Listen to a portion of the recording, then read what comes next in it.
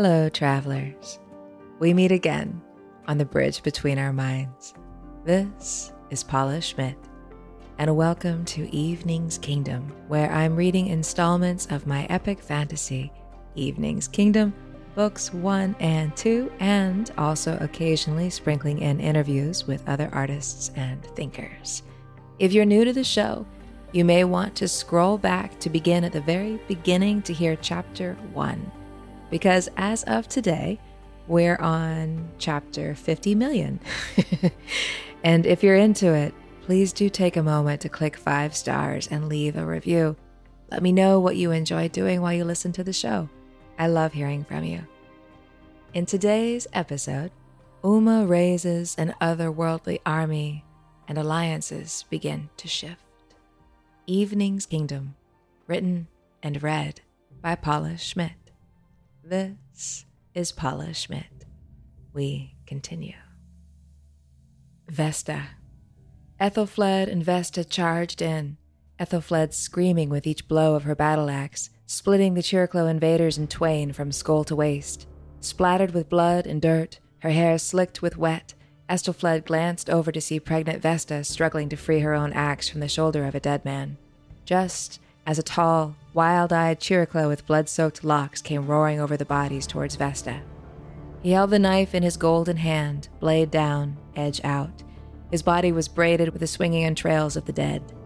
With his blood-wreathed hair, the tall golden man looked demonic, surging across trampled bone and meat. Even his teeth were caked in blood. Ethelfled lunged for him, but Tyloo dodged quickly. Ethelfled's axe just missed his sandal, and in the time it took her to rip it upwards again, Tyloo shot past her into Eulali's courtyard. Uma. Lying in the sand outside the castle, Uma sank her awareness into the shape that lay asking her to reach it. As the strength of Uma's mind filled it, it rose. She saw it in the distance, a body still bound within its burial cloak, and now it faced her, sand streaming down the rotted strips of flesh and fabric. The storm-clouded sky shone through the cracks in the dead thing's ancient skull and dangling jaw. Although it was too far away for Uma to see it clearly, she knew it had Wutar fangs, that it was smiling in the merry, open-mouthed leer of the dead. As the others watched, horrified, Uma raised up her hands, turning the bones towards Eulali. The body began to lurch, as if of its own accord. At the castle gates, it leapt up atop a war-beast and tore down its horror-struck rider. It clung to the soldier even as they both fell, fangs locked against his neck.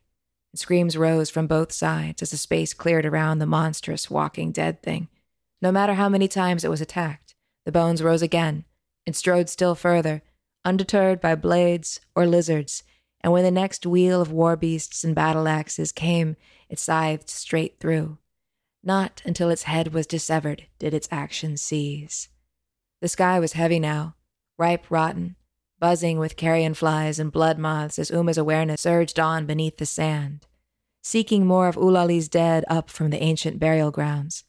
She found one, and then 10, then dozens, and made them rise in every direction. She sent them hell-bent through the gates to fight alongside the Chiriclo. And a cry rolled through the Chiriclo as they realized, the gods are on our side. They redoubled their efforts and gained ground, seizing battle axes up from the dead. They turned the blades back on the Yang. Beside Uma, Fern watched her friend in horror. Now the small black woman lying next to her in the sand was hardly recognizable as she orchestrated the bones, her face twisted with rage and deadly hate. The watch tent around Uma emptied.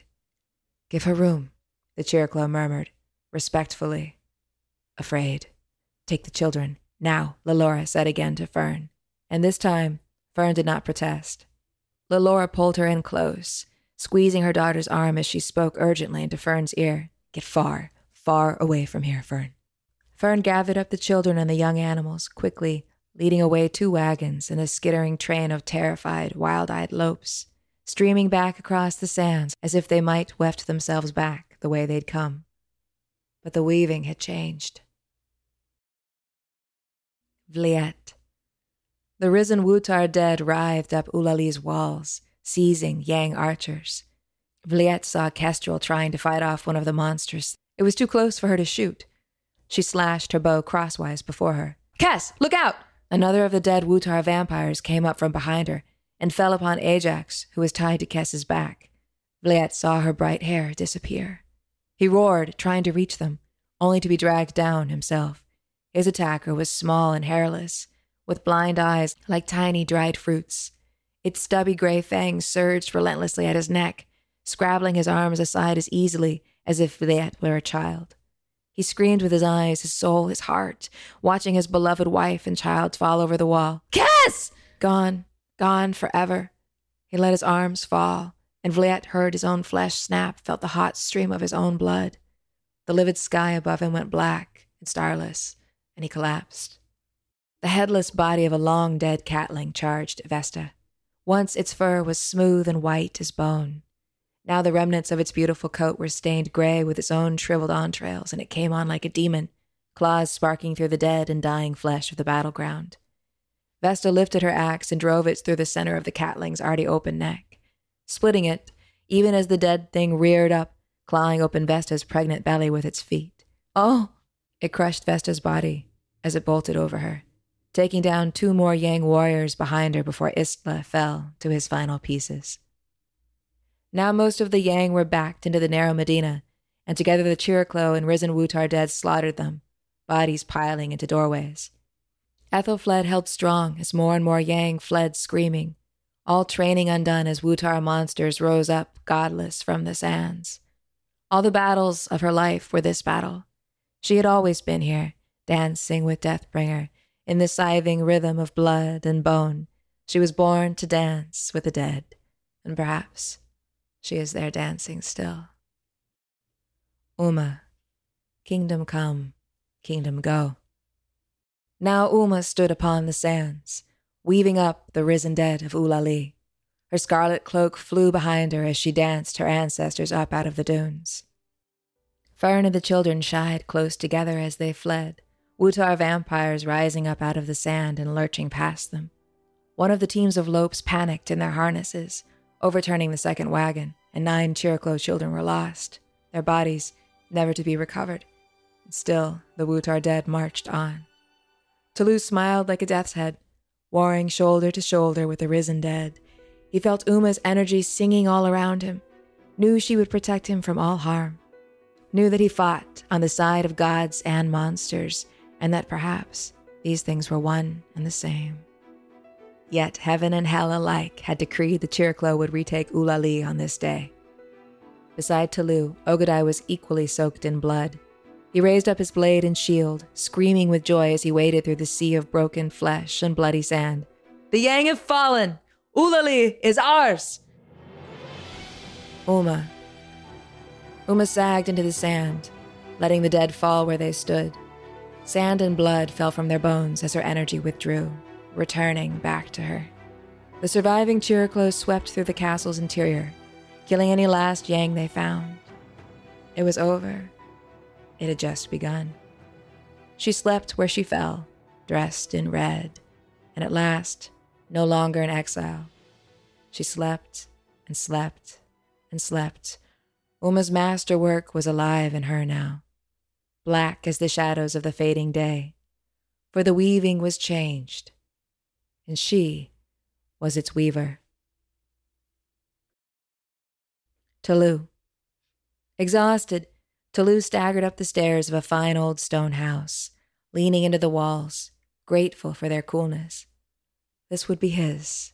He'd already carved his sign deeply into the heavy wooden door at the street level, just beneath the stone inscription that read, "Reaping Sons." The rooms were bright and full of late afternoon light. The walls were thicker than the length of his forearm, insulating him from the noise of the street. If not for the view of Eulalie's destroyed harbor floating outside the narrow windows at each ascending floor, the Chiriclo's siege almost might never have happened. Well, if not for the bloody footprints scattered throughout the house. In fact, if not for the pile of bodies in one corner, Toulouse could almost pretend the murdered owners of this spacious and incredibly comfortable bed were about to return at any moment, finishing their breakfast of cheese, milk, and stone fruit. Instead, Toulouse finished it for them. Splashing his face and arms in a basin of clean water, he turned it dark with blood and then tossed the bloodied water out the bedroom window, towards the potted orchard in the courtyard. He staggered to bed and lay down fully clothed, asleep the instant he kicked off his sandals. Lelora. Exhausted, Lelora hauled closed the ancient, heavy door. She'd gathered Fern and the surviving children up together in the castle and herded them all into a bedchamber for safety. They would find everyone's parents in the morning. The room seemed cave-like, too fixed. Lelora preferred her wagon, far from the foreign sea slithering hungrily up and down the shore. She shivered, reflecting that this castle was built by a Wutar, by creatures like Uma, capable of unnatural arts. Lelora's heart had not stopped hammering in her chest since they first came to this cursed shore. Her face felt sore with the pretending. It wasn't right to be here. It wasn't right that Fern's Owain was dead, his pretty body shattered into the mud. It wasn't right that they had left their trade route, which was always so good to them. Lelora had grown up on the road. She loved the road. She did not want to live tied to some rock on some desolate seashore. At the window, Ogadai stood silent, his broad shoulders tense as stone. "Are we underground, Mummy?" Lelora led her son to the deep, narrow slot between stones that served as a window. "No, my love. You see? We're up very high." Her child looked down. "I'm cold." They lay down to rest, but Fern was trembling and said she could not sleep. Lelora walked her grieving daughter out into the hall. She felt nervous in this dark river of unfamiliar smells. There was a strange dampness on every surface, cool and gritty with salt. She carried a pike in one hand, her eyes darting around at the pervasive metallic smell of the Yang's lizards, which always seemed to cling to soldiers' clothing. Suppose one had survived and lurked now in the dark. But the great house was silent. She wrapped an arm around her daughter's thin shoulders. "I'm glad you found one another, although it was not so long as you would have liked. Owain was lovely. You should not have had to lose him. He was..." Fern's voice broke. "I should be dead beside him. I should be dead now." "That you are not is the god's gift to me." Lelora made Fern face her. "I refuse to lose another child. Do you hear me?" Ogadai stood in the doorway, watching them. Fern pushed past her mother and went back into the room to stare at the wall, and Lelora hugged Ogadai. The awful smells of the castle all around them seemed to Lelora like cold, evil flames, whispering the pact Ogadai had long ago made with fate, for the betterment, he believed, of all Chiriclo. Lelora knew that. She'd always known that. But she spoke now, and her voice was quiet, urgent, water seeking its own level in the grim light. "Uma rose the dead. What is she, Ogadai?" He looked at her. She wanted him to say it, needed him to say it, to know that he thought it too. But her husband was silent. "She's a monster, Ogadai," Lelora said. "So she's our monster, then," he said. "You don't believe that." He paused. "No, I don't." "Then you know what you must do. We never should have come here. So many dead. It doesn't feel right. Something isn't right. We can't stop it, whatever's been set into motion by Uma, by you, conscripting her." "Perhaps we never could," Ogadai said. "Let this go, Lelora.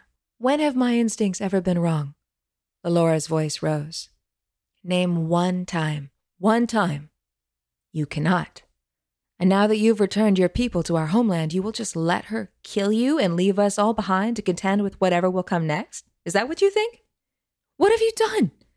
Make no mistake, she will kill you. She hates you, and you aren't strong enough to stop her." Ogadai swept Lelora up in his arms. "We are not yet buried and dead, my wife. You're tired. This is our ancestral throne I've won for you, for our children, for our people. I beg that you see this. So many have given their lives for this moment, for our moment. You have a plan, then? Tell me our plan." Ogadai touched her cheek. "You are my plan." "Then we're done for." He kissed her. "Well, you're definitely about to be." A smile crept across Lelora's face before she wanted it to. "Here, you'll scandalize the ghosts of every nation, barbarous man."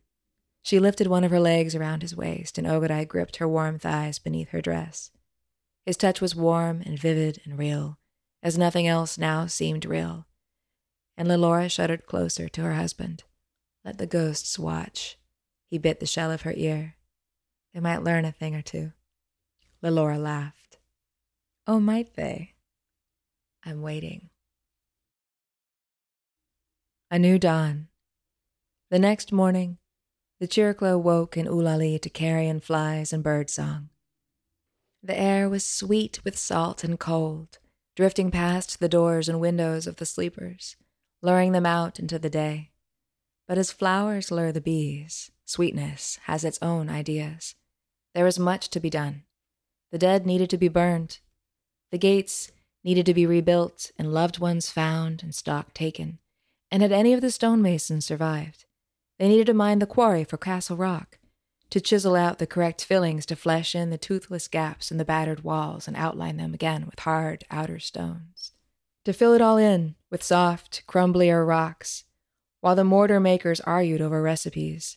A moat must be dug, houses claimed, and all the caravans emptied. Already disagreements were rising over which clan would take which of the towers, who had rights to which dome and which shack.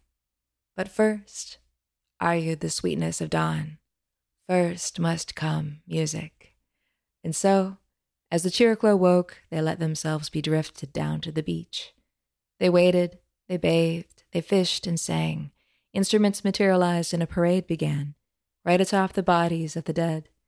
In fact, the faces of the dead were the greatest participants of all, for their silence sang out, "Live for me, as I no longer can, and because you, soon, too, will be dead." And so, the living paraded through the Medina, into kitchens and stairwells, dancing thanks be to gods and tenacity, and every goodness yet to come.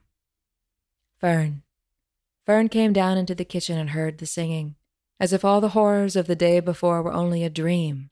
With a wild, sudden animal logic, she felt as if she could only run fast enough she could escape this grasping, drowning place. She could outrun everything she wished were not so. She flung herself outside, towards the castle gates. Outside it was a new day, no longer the day that Owain had died, and the morning was warm. During their occupation, the Yang had made this place their own, and yet Fern could not help but see how the architecture was still utterly Wutar. Alien slopes and blind curves. And she remembered Uma, conjuring up unholy dead. Perhaps Uma had even inadvertently killed Chiriclo, maybe even Owain. As a throng of river people burst past her towards the port, Fern pressed back into a doorway. She wanted to hide from them forever, from their hideous joy, dancing while their own dead gathered flies. She turned away, deeper into the Medina, away from the castle's ruined gates. For what if she saw him there, his body smashed into the sand? But then she was lost, and that was worse. There was nothing to do but follow the great outer wall back towards the exit. She stepped through the river of dead, unsettling shrouds of flies and seabirds. Here and there someone had thrown a sheet across a body, and if Fern could have brought herself to find Owain, she would have done as much. Instead she ran, madly, back out into the dunes. Most of the Chiriclo had driven their wagons inside the castle walls by now, or parked out in front of one of the fishing cottages.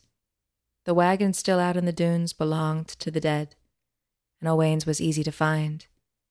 Blue and empty. Fern climbed in, pressing his pillow up to her face. Beneath it lay both their slingshots. She curled up on his bed, trying not to breathe. For every breath stole away a little more of Owain's scent from existence, and there would never be any more. His shadow was rolled up and folded away forever. He would never hold her again. And the emptiness roared in. All their golden afternoons, walking hand in hand alongside the rattling carts. Owain, his voice, his salty skin and silly laugh, his hands on both their beating hearts. You were all I needed. Uma walked as if in a trance, returning to the house of the reaping sons. Tulu had cut his sign into the wooden lintel of her ancestors. There was a smudge beneath it from the blood on his hands. She touched it gently, her body remembering this exact slant, the way the keystone cradled her left foot but not the right, for it had long been the habit of those Wutar, long before her, to always enter with the left foot first. Uma couldn't bring herself to do this, to see everything of her old life truly vanished. For a moment she couldn't make sense of being alive at all, standing on the threshold, and yet in the shadow of futures to come, future lives which had nothing to do with her and never would. She yearned to be ceaseless as the stones before her, unflinching and graspless. With the stones, all was as it should be, because should be was irrelevant. Inside the kitchen, she could see the courtyard off to the side, almost as she remembered it, for the glorious old Wutar tilework along the walls long ago was burned and crumbled into dust. The small orchard remained, or newly planted one anyway, that was just as it had been before. And there was the hen house and the great cooking pit where so often she'd stood with her aunts over the smoking coals, fragrant meats and charring vegetables. The stump of her journey tree was long gone. She stood where it had been, wondering if roots still remained deep in the loamy womb below her. The dead tree came flowering to mind, as if its memory had only waited there for her all this time, to exult up through Uma just as it had the morning she first saw a woman's breast. Uma used to climb the tree and hide in it, eating her breakfast while spying down on the world below. It was a festival morning, and so her porridge had jerky and spices in it, salt in her mouth, the leaves silky against her own smooth skin. Uma watched as a rat dragged a bloody rag down the early morning street. The rat had been filthy with dust and butcher's muck, and as it tried to jam itself through the crack beneath the door across the street, it squidged a big greasy mark on the wall. It still would not drop the rag. Uma had watched it in fascination, and then a movement at one of the windows had drawn her eye. The Sillars were spice merchants, and often hosted Chirklo merchants traveling from Chalice. A visiting woman Uma had never seen before stood in the window, bathing herself. Her breasts were like warm, up-tilted shells, almost translucent with the early light. The street was empty, and the woman was smiling, enjoying the morning air on her skin. And Uma quickened all over with pleasure, then shame. She knew it was wrong to stare, yet spying on this woman felt wonderful. She couldn't look away. Not even from the rat, its wet naked paws scratching at the door down below. Finally, it popped through, with one last rest of its tail, and the wet mark it left behind on the wall was forever indelible in Uma's mind with that first golden breast. Now Uma stood in the room where she was born, where her mother Aiko had always liked to sit, humming over thread and needle, the afternoon light dappling the steam of her beloved bitter tea. There was no end and no beginning, Uma saw that now. Only one ceaseless moment. It was only the terrible briefness of their lives which made life seem as though it were not all happening at once, without end. Here was where the bookshelves once stood, and here the place her aunts had died, by Uma's own hand. She stood in light that was like spilled milk flooding from wall to wall, but there were no windows and no walls in the womb of time. Death was time, dancing behind every face, every smile, and here, in the ghost of her tree in the courtyard, the memory of its trunk still smooth to her hands, its magical green helioscope of leaf and lightness still cool to her skin, a light to her life in exile. The revelry outside seemed far away, as though, if Uma only wanted to badly enough, she could move deeper inside time and find everything just as it had been. She would find her aunts and hug them one last time. No, she would warn them. No, she would stay. Boisterous, drunken singing pressed in through the street-facing door, and suddenly the Chirklo revelers burst in. They picked Uma up and rode her out into the street on their shoulders to jubilant cheers. Uma! Uma! Uma! Ogadai was with them, dragging his eyes up to meet hers. Uma looked back as the Chirklo bore her out the door, dancing her to the top of Ulali's walls, shouting down merrily at the sea. The pressure was dropping. In the distance, clouds gathered into a rumbling bruise. The people put her down, and Uma moved towards Ogadai. There was a swell of thunder. Sky's talking, Ogadai said. He couldn't look at her. Yes, she said, a storm is coming. Uma stared at the sea. We always knew it was to be this way. From the beginning. Suddenly Uma turned on him, as she had so long ago that morning in the catacombs, and Ogadai almost smiled. Now that you have Ulale, you no longer need me, she said. Tulu was pressing towards them through the crowd, and she caught his eye. Perhaps you don't even need Tulu, she said. Her friend climbed up beside them. What's she saying, Ogadai? Tulu said. Space cleared around them as the musicians drifted away, commandeered into the removal of the dead. The new silence caught, tangling like dark scarves. He's let you believe your hands were the only ones with blood on them, Tulu. Those kids back at Tintern, who knows how many others, it was never you. It was Ogadai. All along, Ogadai killed them to put the idea in your head that you'd try to kill yourself, that you couldn't trust yourself. Tulu stared at Ogadai. Is that true? It was him, Uma said, to make you afraid of yourself, Tulu. Ogadai's mouth flushed. You're tired, Uma. You need to rest.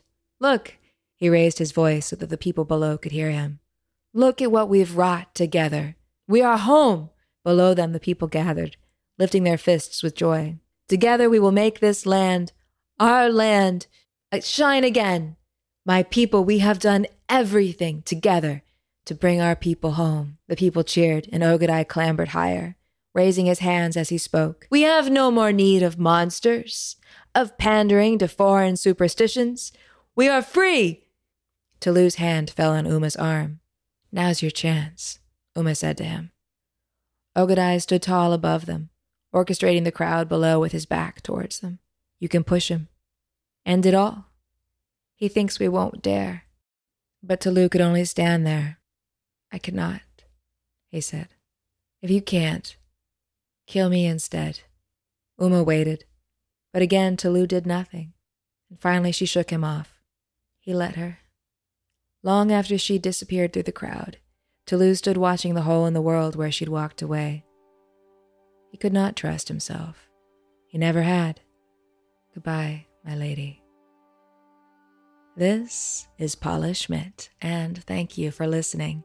If you enjoyed this episode, please click 5 stars and leave a review. I would love to hear what the listening experience is like for you. Who are your favorite characters? What are your favorite moments? For more free stories, interviews, and meditations, please visit eveningskingdom.com. Click the subscribe bar at the top, and I'll send you free additional audio stories and guided meditations available only to free email subscribers.